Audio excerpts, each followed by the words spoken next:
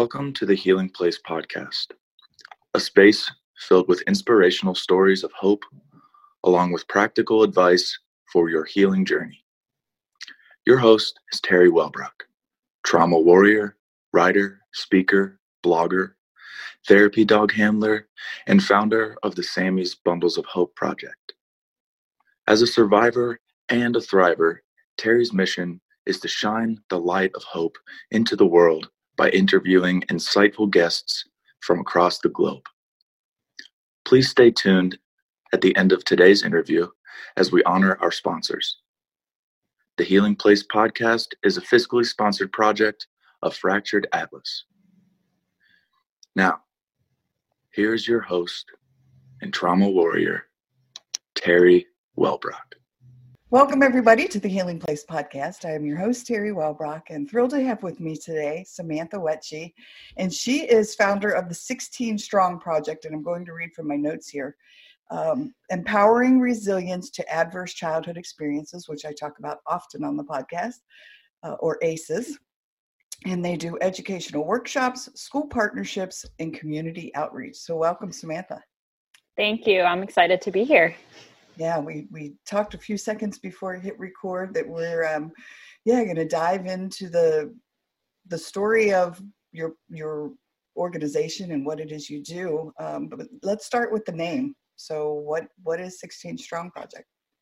Yeah, so 16 Strong Project, what it really means is if you have 24 hours in a day, and in a perfect world, which we are probably not really living in, but in a perfect world, you're sleeping for 8 of those, just for math's sake. So you're awake for 16 of them. And so what 16 Strong really means is what does each person need to be strong through 16 waking hours of the day? So that will look different for everyone. I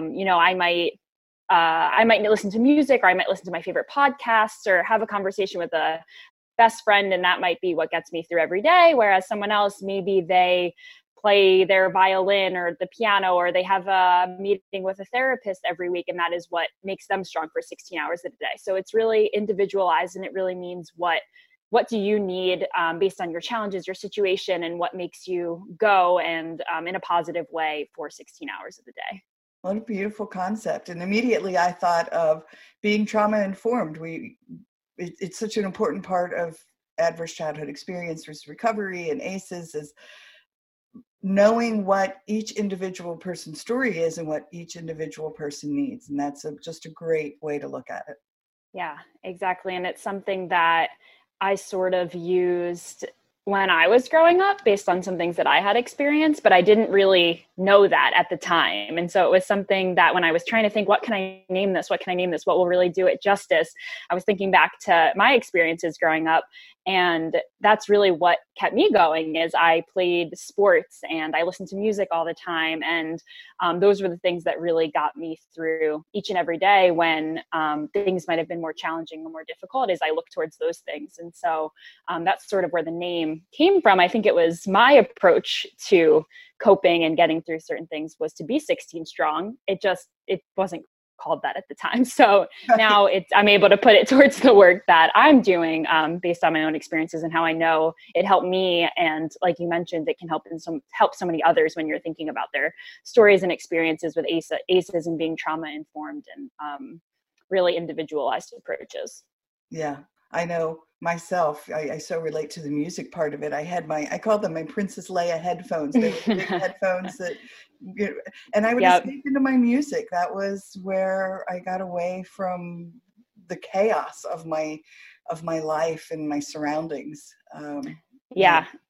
Same with me. And even still to this day, I always have headphones in, whether I'm working, walking, in the car, I'll just have music on, not headphones, but I always have headphones in with a different type of music depending on my mood. And there are certain songs that I hear now that I listened to when I was in high school, probably, that still bring me back to those times where I turned to those songs as really a sense of hope or something that I could relate to. So music was really important to me and still is, and definitely still have some memories from some songs in particular that meant a lot to me during those times. Beautiful. All right. Well, I talked before we hit record that I was going to pop up on the share screen. We're going to pop over to your website for just a second. Sure. And let me click here. So these statistics, I mean, this is putting these numbers in front of people. One, for people to know, oh my gosh, this really is going on. But for two, for people to say, oh my gosh, you know, I fall into this category. Right. These statistics represent me. They certainly represent me. So me too. Yeah, let's dive into them a little bit. And just, you know, if you want to talk about these numbers. Sure. So the first one on here, where your mouse is sort of hovering over, the 20%. So 20% of youth live with a family member who struggles with mental health issues or addiction. And so living with a family member struggling with mental health issues or addiction does fit into the broader ACEs category. It's something that I have included in here because I know it is something that's often pulled out and not always it's sometimes seen differently. And so I really like to call out those particular numbers and have people think about. And another reason why, to me, the statistics are so important is because, like you mentioned, Terry, you might see like I fit into this category. And it also shows you that even if I do fit into this category, I'm not the only one. I'm far from the only one that fits into these categories. And that's something that's so important to me and the work we're doing is to help people understand that they are not alone. Because they're really not alone when we're thinking about 20%. I like to put it this way: when you're thinking about, if we're looking at a classroom of students, for example, if you're sitting in a classroom of students, you are a student, if it's not you who's experiencing this, maybe it's not you, but if you're sitting in rows, it's either the person in front of, behind you, or to either side of you, if it's not you. And so it's something that is it's a big number, even though, you know, 20% doesn't always sound super big, but when you're thinking of it that way, it's if it's not you that's experiencing it, which it might be, it's likely someone that you know or that is close to you. So it's important to understand what they might be experiencing, that there's so many people out there that are also experiencing the same thing as them, and that how you can provide support to them and be more understanding of what their situation is. So that's something that I like to keep in mind when thinking about this particular 20% number.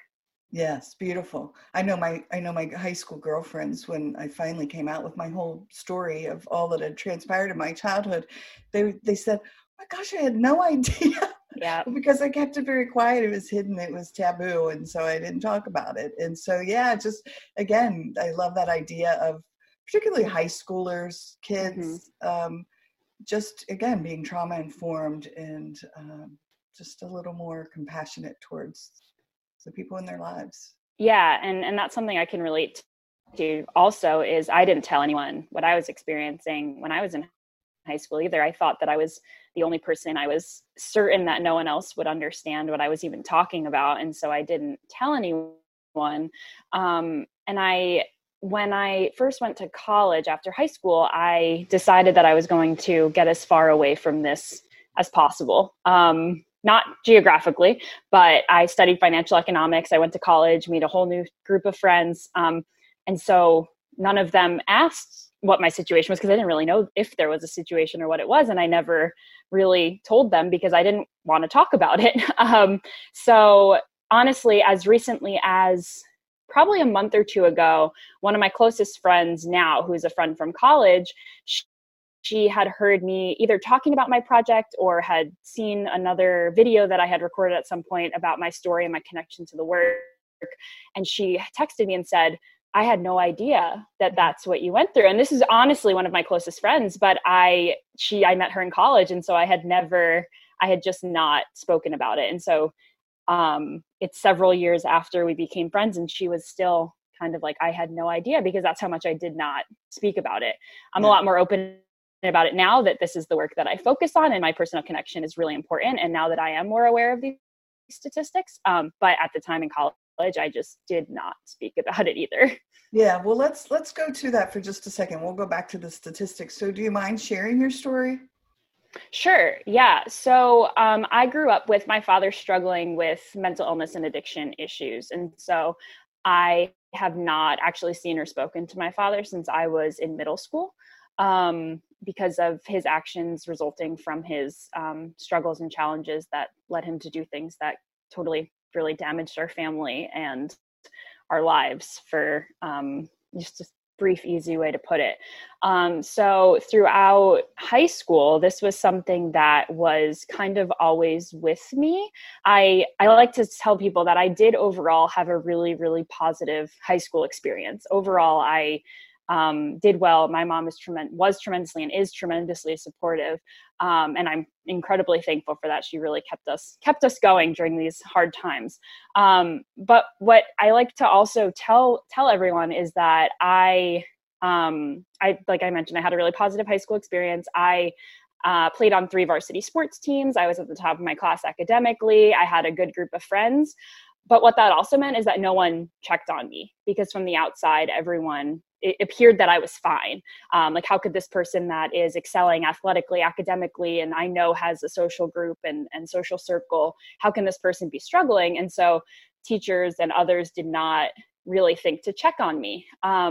And so that's something that I also bring to my work now, when thinking about how important it is to check on all of your students or all of the young people that you're working with, because you really don't know based on the outside what someone might be going through. When we think about adverse childhood experiences and their impacts and the potential impacts of trauma, they manifest differently in everyone. Yes. And so for me, I channeled all my energy into doing well in what I could control.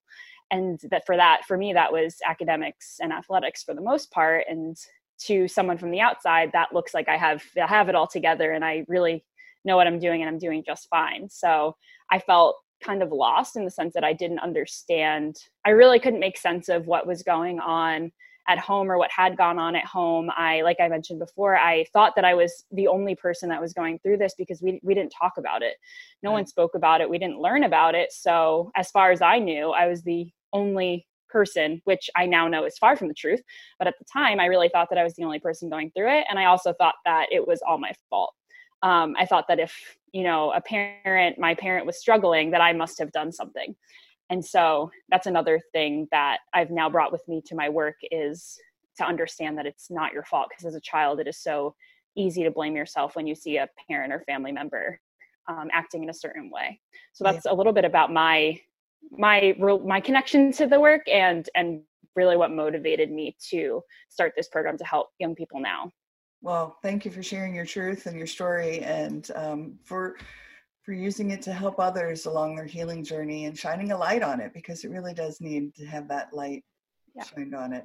I know I've talked to teachers in the past. I was working in a mental health arena, and children in the classroom, this was in an elementary setting, and they were the kids that received all the attention were the ones who were acting out in inappropriate ways in the classroom.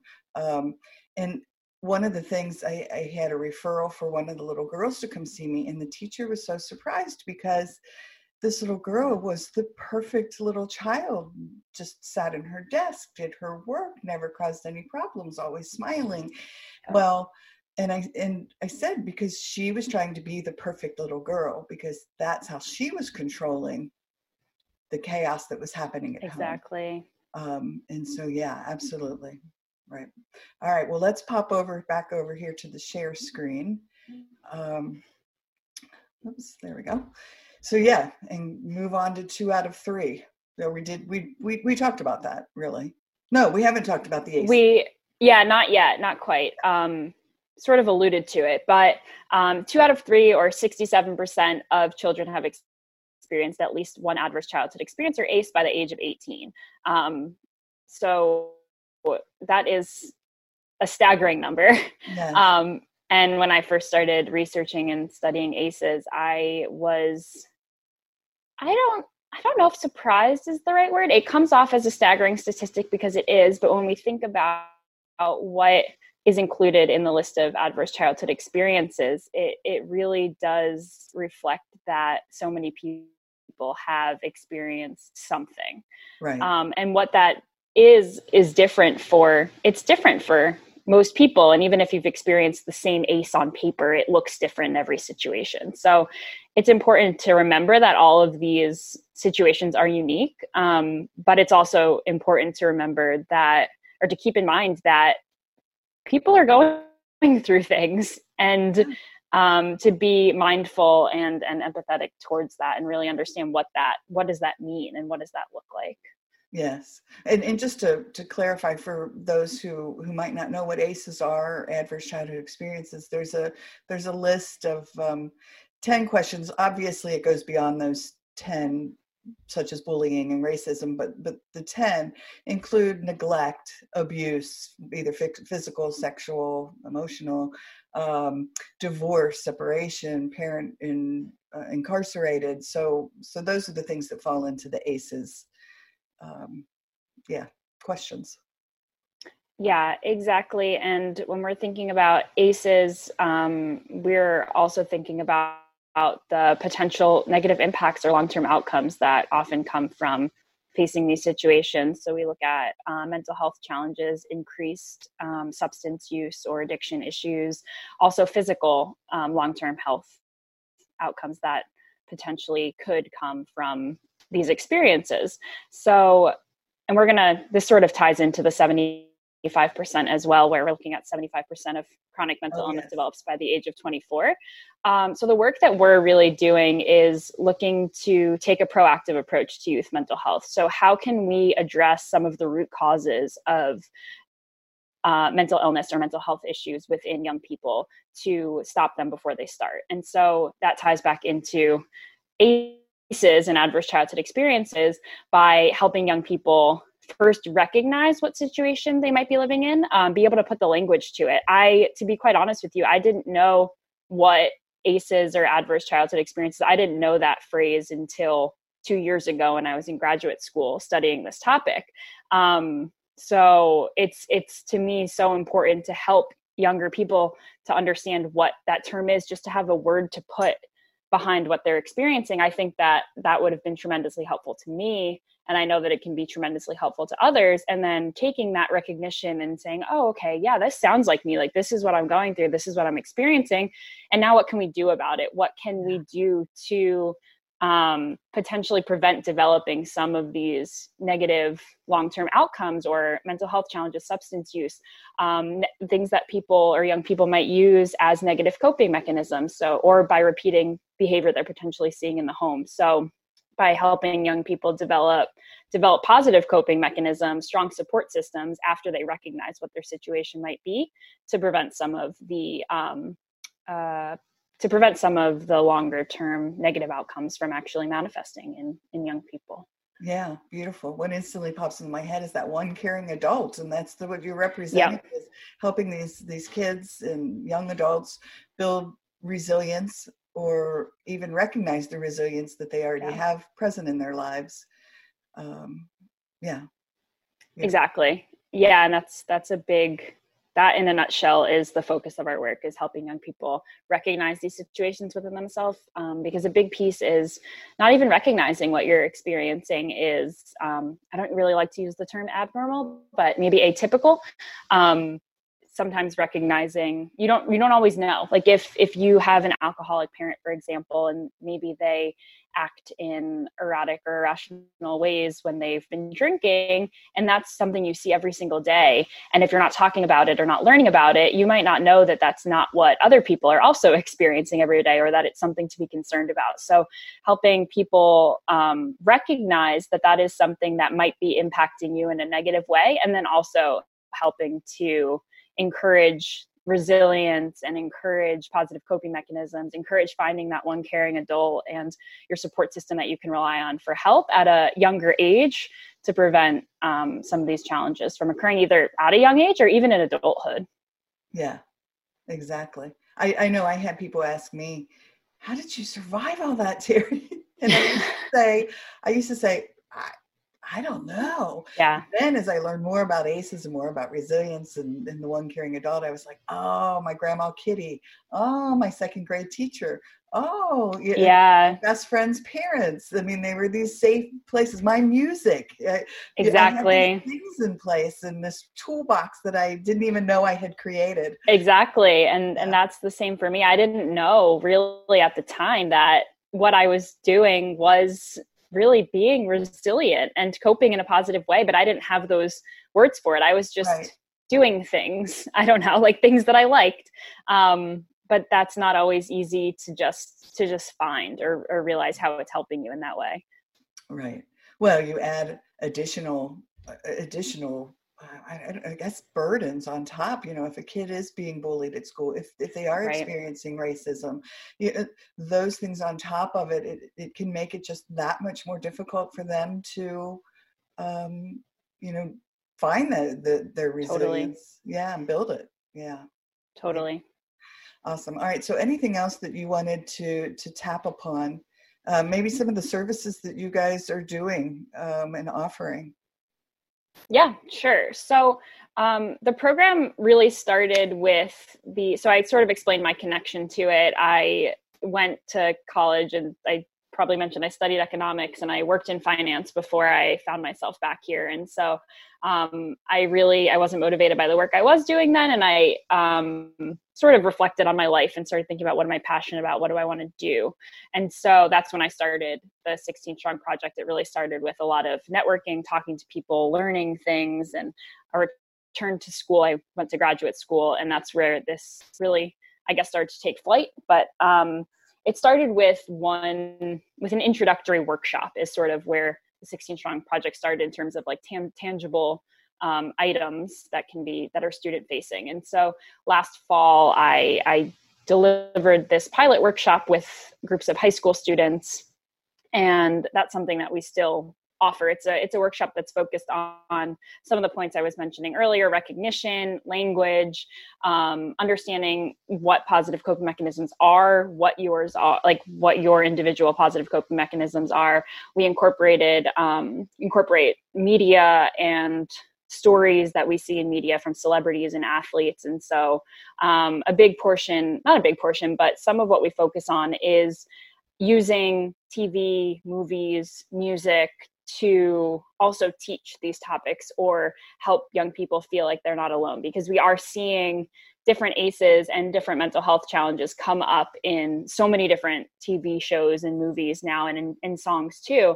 And so I try and bring attention to that in the workshop that we do. And also on our website as well, you'll see there's a section that says Know the Signs. And so there's a whole in popular culture section on there, broken down by different mental health challenges and different ACEs, so that people can really see that what they're experiencing, you're also seeing in a character. So I mentioned that a lot of what we like to focus on is helping people understand that they're not alone. And so we try to do that any way we can. We have a storytelling platform where we have volunteer contributors, and that's a way to see real life stories from real life people about what they've gone through, how they've coped with it, or how they're still coping with it. And we also point to TV shows and media where you might see characters that you can relate to. And although it might be a character, you might say, hey, my life is really like that character in that movie, and I can really relate to what they've experienced, and it helps me understand myself a little bit more. And so since I started the program based on my own story, storytelling and relatability plays a big factor into the work we do. And that shows itself, like I mentioned, in those two different ways on our storytelling platform and the references to celebrity stories, athlete stories, and pop culture. So that's sort of a roundabout answer to your question about the services we provide. We have this workshop that I was just mentioning, a storytelling platform, which is within our Every Voice Heard initiative. So one of our main goals is to make sure that every voice can be heard, listened to, and believed. So we have the storytelling platform, and also Every Voice Heard Schools program, which really is a commitment from schools to better understand their students and listen to their students, believe their students, so that they can better support and educate their classes or the students within the school. And so the Every Voice Heard Schools program it's really a way for schools to commit themselves to understanding what are adverse childhood experiences, what are ACEs, and how might they be impacting my students, and really like why does it matter? Why should it matter? Why should this be something that I'm learning about and understanding?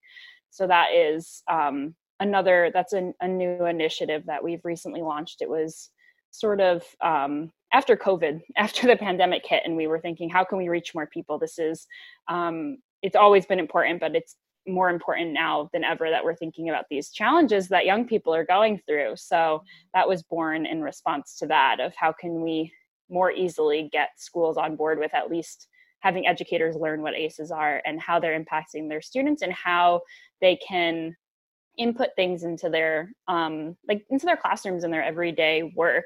So maybe not as much of a commitment as committing to delivering a workshop, but things like how important it is to check in on all of my students, and how can I respond to my students in a way that is helpful rather than harmful. Although it's almost never the intention to be harmful. If you're not sure how to respond, it can come off in a way that's harmful for young people, and they might not ever seek help or advice or suggestions from an adult again if they're sort of turned away by a hurtful response. So just really basic tips on helpful responses rather than harmful responses.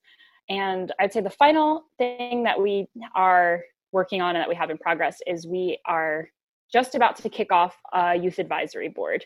And so we have a number of high school students primarily, there might be a couple of middle school students as well, but mostly high school students who will be involved in the work we're doing. And so we'll meet with these students and they'll have a voice in our work.